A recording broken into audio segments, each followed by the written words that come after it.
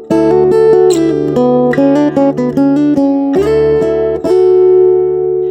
am Solus Veritas, and this is the Defending American Exceptionalism podcast. It appears many Americans have forgotten what makes America exceptional. This podcast is here to remind them. The greatest country on earth has been so successful that it may now be suffering from that very success. The lack of any real suffering in recent decades has made it all too easy for people to criticize and malign the greatest country ever to have been established by man, while sitting comfortably in their centrally heated homes, watching big screen TVs, interacting with their fellow men primarily through social media, and experiencing life events via virtual reality video games.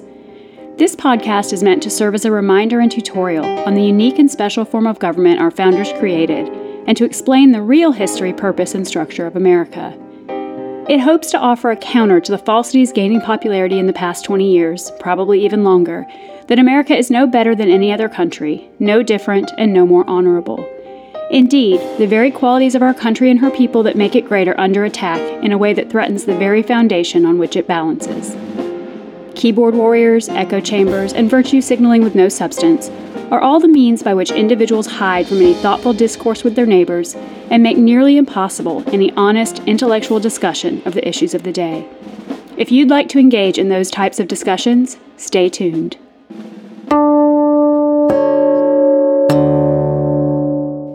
This episode is being recorded on November 8th, 2023, episode 115. Secure our borders, because the outside world is full of those who seek to harm us. As expected, as soon as I completed the recording for the last episode, more and more news about international turmoil arrived in my inbox.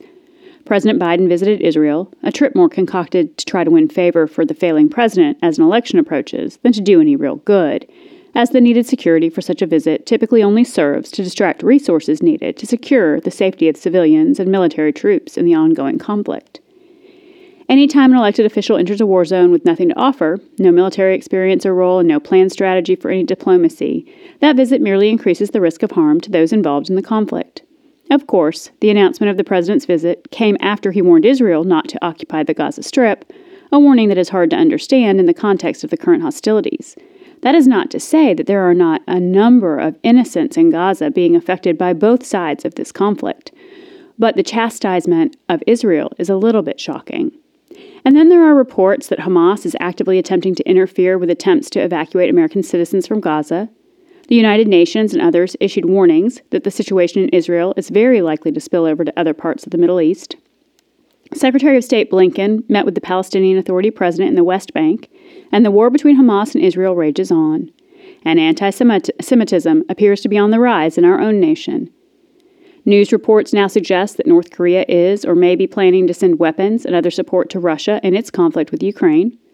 Polish elections appear to demonstrate a real instability, at least in that nation, if not the region, of a constant battle between conservative and progressive policies. Our enemies are becoming more brazen, more open in their disregard for anything resembling human rights, freedom, or self-governance. That situation is disturbing, disappointing, and a sad state of affairs indeed. But it is shining a spotlight on how important it is that our federal government begin shifting its own policy priorities to focus on those that serve to protect our borders from entrance by those seeking to further cause harm to us and our interests.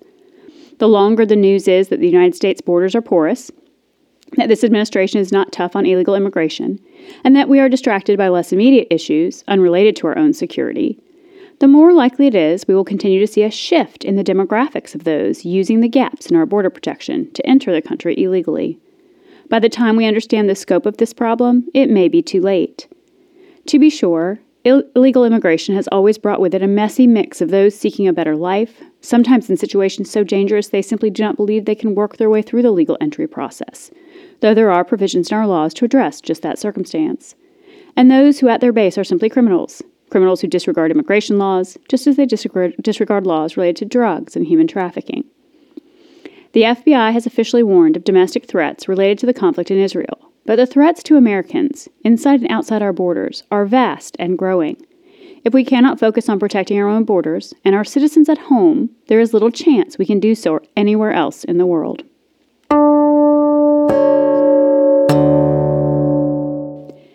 FBI Director Christopher Wray recently told a Senate committee that the current conflict in the Middle East, quote, has raised the threat of attack against Americans in the United States to a whole other level, end quote.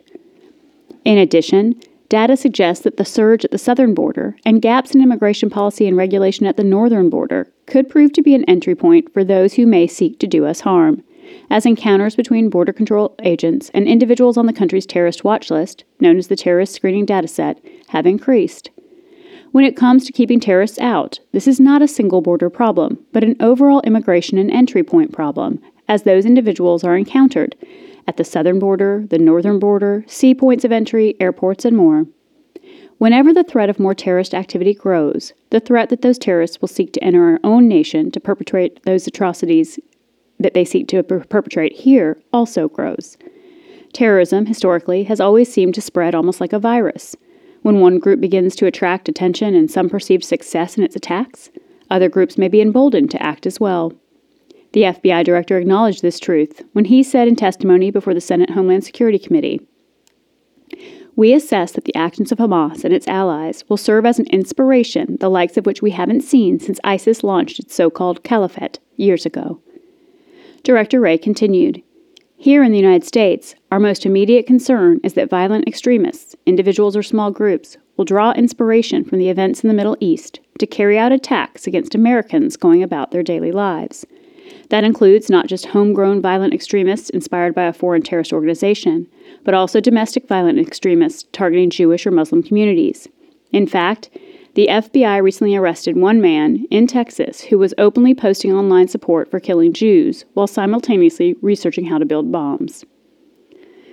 So though this revelation makes clear the threat is not one related solely to good immigration policy and border control, it does make it clear that if we have any chance of rooting out those domestic and foreign terrorists already within our nation, we must do all we can not to allow others to enter and swell their numbers.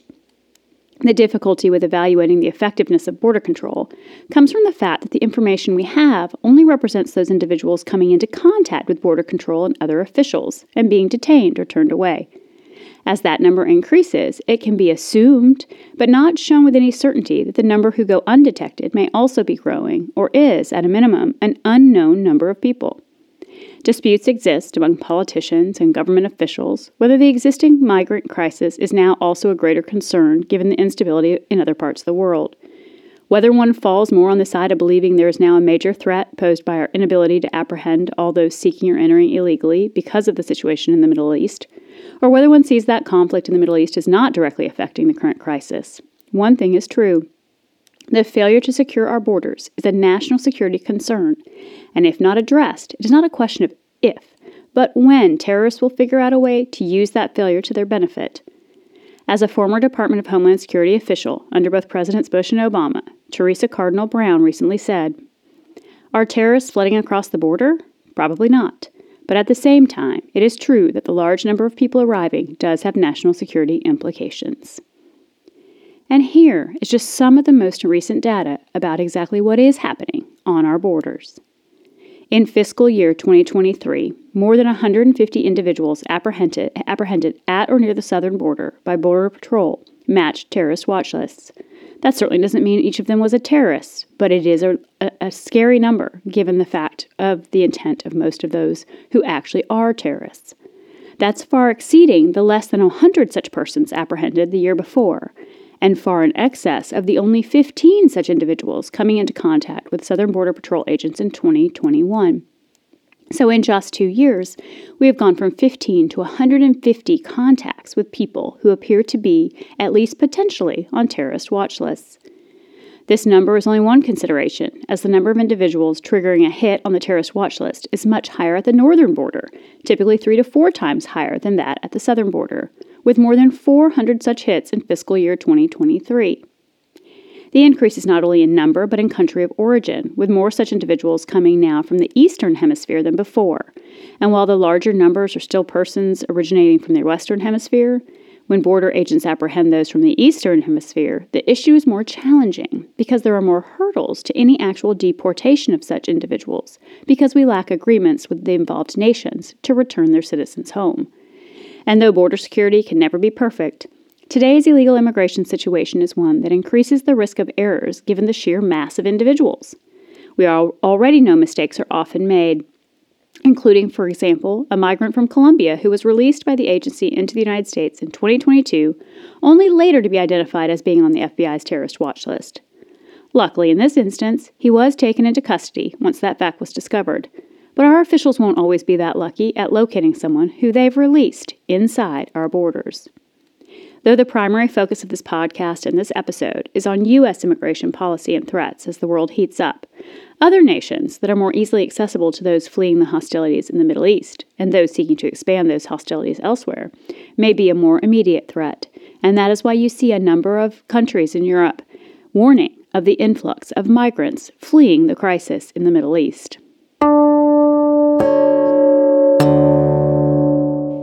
Immigration demographics are changing, both for those crossing legally and those seeking to enter without going through the proper process. Where once the majority of those seeking to cross the southern border were born in Mexico, that is simply no longer the case. As mentioned in a prior episode, there are growing numbers of immigrants, legal and illegal, from other parts of the world, and most relevantly for this discussion, from parts of the world where there are clear populations of those not friendly to the United States. Whether the larger numbers of immigrants from these areas is a sign of those seeking to enter to cause damage to our nation, or those seeking to escape their own oppressive systems to enjoy the freedoms we offer, is a hard thing to determine. But without adequate controls to know exactly who is entering, it's also impossible to determine. The other change in the immigration problem is that it is no longer primarily the issue of those entering illegally, but those who enter legally and then overstay their legal time in the country, overstaying visas, for instance, something that should be easily tracked. And that trend has been one that developed some time ago, meaning many of these individuals have been residing in the United States for years or even decades. This kind of situation is also a border control and national security issue, as the citizens of the United States seem all too willing from time to time to accept that if someone has been here for a long period, albeit illegally, maybe that person should be allowed to stay. This approach, however, only serves to encourage illegal migration to the United States and to reveal the porous nature of our borders when it comes to controlling who we allow in and who we allow to stay.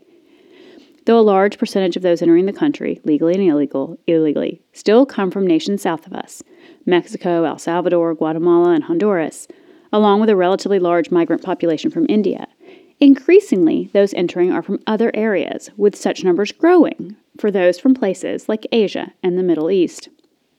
And the problem is not just that individuals enter the country illegally. It is, as I mentioned, at least today, that they are rarely removed and become hard even to locate. Even if they weren't originally legally granted a visa, for example, and overstayed that visa, but instead were simply released to determine if they should be allowed in the first place. In September of this year, the Office of the Inspector General within the Department of Homeland Security concluded that there is no assurance that officials can locate individuals once they are released within our borders. Despite these challenges, various officers are being reassigned within the administration to lessen those available to seek to monitor or locate migrants who've been released. A recent interim staff report, prepared just last month for the House Committee on the Judiciary and Subcommittee on Immigration, Integrity, Security, and Enforcement, provides interesting information when it comes to the true severity of the issue of the administration's choice of implementing immigration policy by releasing individuals into the nation before their immigration status can be determined. In that report, the following information and conclusions are reached. Over 99% of illegal immigrants detained but then released within our borders to await further immigration action are still here. In the period from January 20th, 2021 through March of this year, 2023, at least 2,148,738 illegal aliens were released inside the United States. Of those, only 5,993 have been removed and addressed through proper removal proceedings, leaving us to wonder where the rest of these individuals are and whether their immigration status will ever be addressed. Despite claims by many that they are seeking asylum, the current administration only properly screened such claims of asylum in 6% of cases, which involves, if done properly, screening to determine if there actually is a fear of persecution if the individual is returned to their country of origin to await any determination in our nation of their immigration status.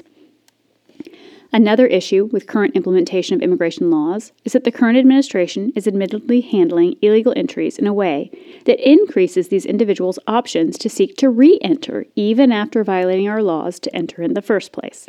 For example, in testimony before the committees, Secretary of Homeland Security Mayorkas unabashedly described the handling of those detained for illegal entry this way. We are giving the option to individuals who are in our custody the option of voluntarily returning to the country from which they came. Because of the consequences of removal, people have to understand that under Title VIII of the United States Code, when one is removed, one faces at least a 5-year bar to re-entry. And so, we will give people an opportunity to avoid that tougher consequence by voluntarily returning. On the surface or upon first thought, you might think that's a great and compassionate approach. The problem is that it is a skirting of the law, and it simply encourages more attempts to re-enter illegally. Clearly, the ban on re-entry for removal for illegal entry in the first place is intended to serve as a deterrent. But it can have little deterrent effect if it is not applied, and those entering can simply choose to return to their countries and simply try again the next day, rather than face the consequences that are actually within the United States Code and related federal regulations. And these are just those who actually come into contact with border officials. Even Secretary Mayorkas had to admit in recent Senate testimony that more than 600,000 what he called gotaways likely evaded Border Patrol at the southern border in fiscal year 2023. In other words, so far we're only talking about those who've come in contact with our Border Patrol officials. But there are over 500,000 who may not have even been detected at all. Where those people are now is anyone's guess. Costs of illegal immigration include negatively affecting everything from economics to crime to national security. When discussing whether there's a crisis afoot, it is hard to deny. In an article from American Insider, posted on MSN.com, it was posited that the total number of illegal immigrants currently in the United States, estimated to be around 11 million or more, would make that group large enough to represent the population of the 13th largest state in the nation if they were to all live in one place. As Virginia Governor Glenn Youngkin recently described the crisis, this chaos that has not only created a humanitarian crisis, is creating a national security crisis and a drug crisis, and we've seen the cartels press into all of the states. So now, every state is a border state. In a February 2023 commentary article by Aaron Duino, released by the Heritage Foundation and first published in the Daily Signal, she determined that the cost of illegal immigration runs in the billions of dollars each year, and some other statistics suggest that number is over $150 billion and possibly now closer to $200 billion. From healthcare to welfare programs and education, illegal immigration is costing taxpayers. You also don't even have to try to factor in the fact that there is an added cost to criminal patrol, criminal prosecution, and the like when those who enter seek to engage in criminal activity. New York City Mayor Eric Adams estimates the cost to his city alone to be $2.8 billion in the next fiscal year. And some states are actually implementing programs that will only add to the bill for taxpayers, such as Oregon's law establishing the Universal Representation Fund to provide legal services at taxpayer expense to illegal immigrants, including for representation in deportation hearings. It is true that not all illegal immigrants engaged in other crimes once here, but it is also true both that entering illegally is itself a crime, and that there is a clear segment of migrants that enter the nation with the intent to engage in criminal activities, such as drugs, guns, and human trafficking. The cost is not purely economic. It is a human cost as well. It's a cost to those communities with an influx of these individuals with no place for them to go or work, and it's a cost to those communities when they engage in criminal activity. But it's also a human cost to many of those crossing or attempting to cross into our nation. Both those seeking to cross illegally, often paying dangerous criminals and entrusting them with a safe journey, and those who reside in communities most affected by the mass influx of such individuals experience increased safety risks. The journey to the United States is a hard one for many, and once here, if successfully entering without encountering Border Patrol officials, these individuals have no resources left to rely on government benefits or the promises of criminals. And let us not forget that this idea that the only people flooding into our nation are these people in need of compassion, who need help, who want a better life for themselves and their families. Let us not forget those who have in fact flaunted our immigration laws to do serious harm. Let us not forget who many of the 9/11 hijackers were when it comes to immigration status. Saudi Arabian pilot Hani Hassan Hajour.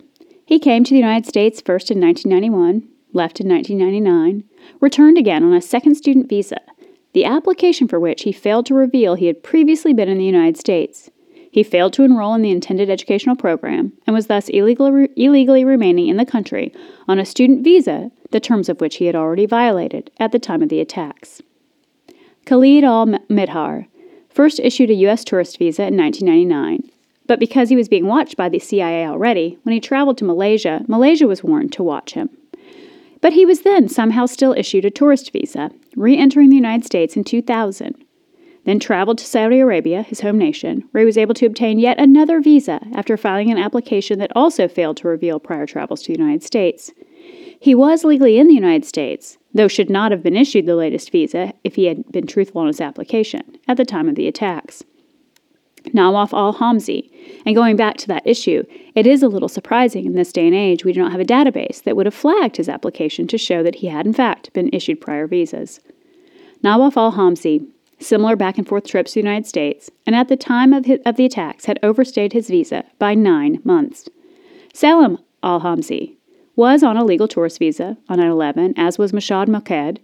Mohammed Atta entered the United States on a tourist visa in 2000, and as of December 2000, had overstayed his permitted entry. But because he wanted to remain in the United States to get flight training, he applied to change his status to trainee status with the INS at the time of the attacks. That application was shockingly approved a year after the attacks. If that's not sufficient evidence our immigration system has been broken for quite some time, I don't know what is. Saddam al-Suqami entered the United States on a 20-day business visa that he overstayed by months at the time of the attacks. Walid al-Shari obtained a tourist visa, entered the U.S. in 2000, and had overstayed that visa at the time of the 9/11 attacks. Wael al-Shari, present on a tourist visa. Abdulaziz al-Amari, tourist visa. Marwan S. Shehi, despite numerous trips in and out of the United States, was legally in the country on 9/11.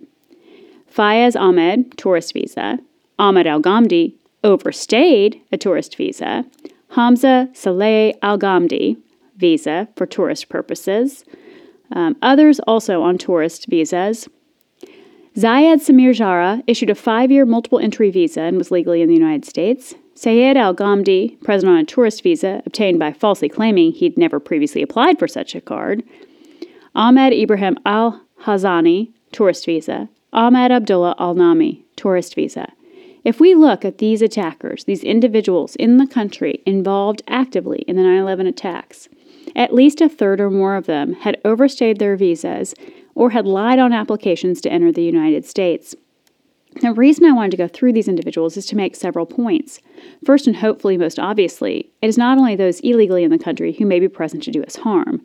Border Patrol and border security is only one part of overall national security. But second, our immigration system is broken in far more ways than just the physically porous borders through which undocumented individuals travel. Overstayed visas, a huge problem, and one that doesn't need to exist. The failure to follow through and monitor those who enter for only limited purposes and limited periods of time allows many more to disappear, untracked and unmonitored in ways that make it easier to engage in criminal activity. The immigration system needs to be reformed, but not just because it is a juicy topic or because of any systemic discrimination against those seeking to enter, but because the failure to implement an effective system of tracking who we allow in and under what circumstances is crucial to ensuring national security.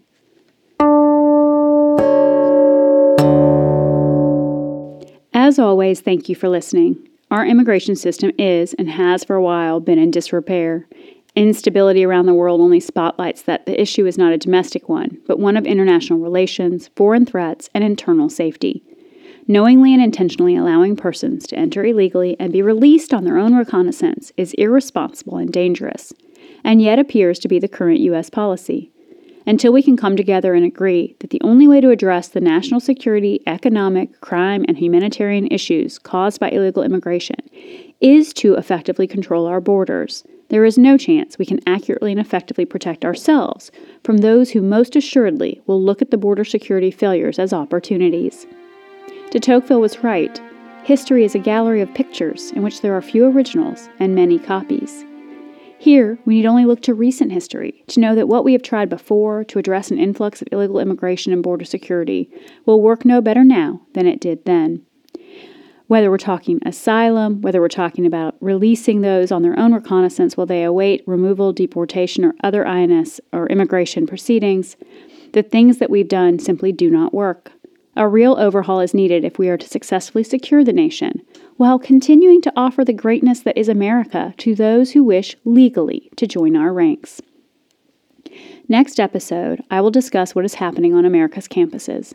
From recent protests against Israel to the rise of demands that school officials not allow speakers with controversial or allegedly controversial viewpoints, to extreme policies of discrimination in the name of diversity, equity, and inclusion, our educational institutions no longer foster an exchange of ideas in an educational setting, and instead seek to insulate students from reality and to cater to extreme minority positions in a way that deprives all students the learning opportunities that come from exposure to those of different backgrounds, beliefs, and lifestyles. In other words, in the name of diversity and inclusion, our campuses are fostering exactly the opposite: communities of intolerance, bigotry, and extremism. Until next time, stay free, be brave, search for truth, defend our Constitution, and God bless America. If you've enjoyed this podcast, please consider leaving a 5-star review on Spotify, Apple Podcasts, or wherever you listen to podcasts. And if you can share the podcast with just one person, we can continue to further the entire purpose for it, which is to encourage real discourse in society about the state of our nation primarily and the world more generally. If you wish to help this podcast continue, you can contribute to support it by going to the podcast page on Spotify and clicking the Support This Podcast button. The Defending American Exceptionalism podcast is written and produced by Solus Veritas. Original music by Canticum Octar. Special thanks to Morales Scepter. Copyright 2023.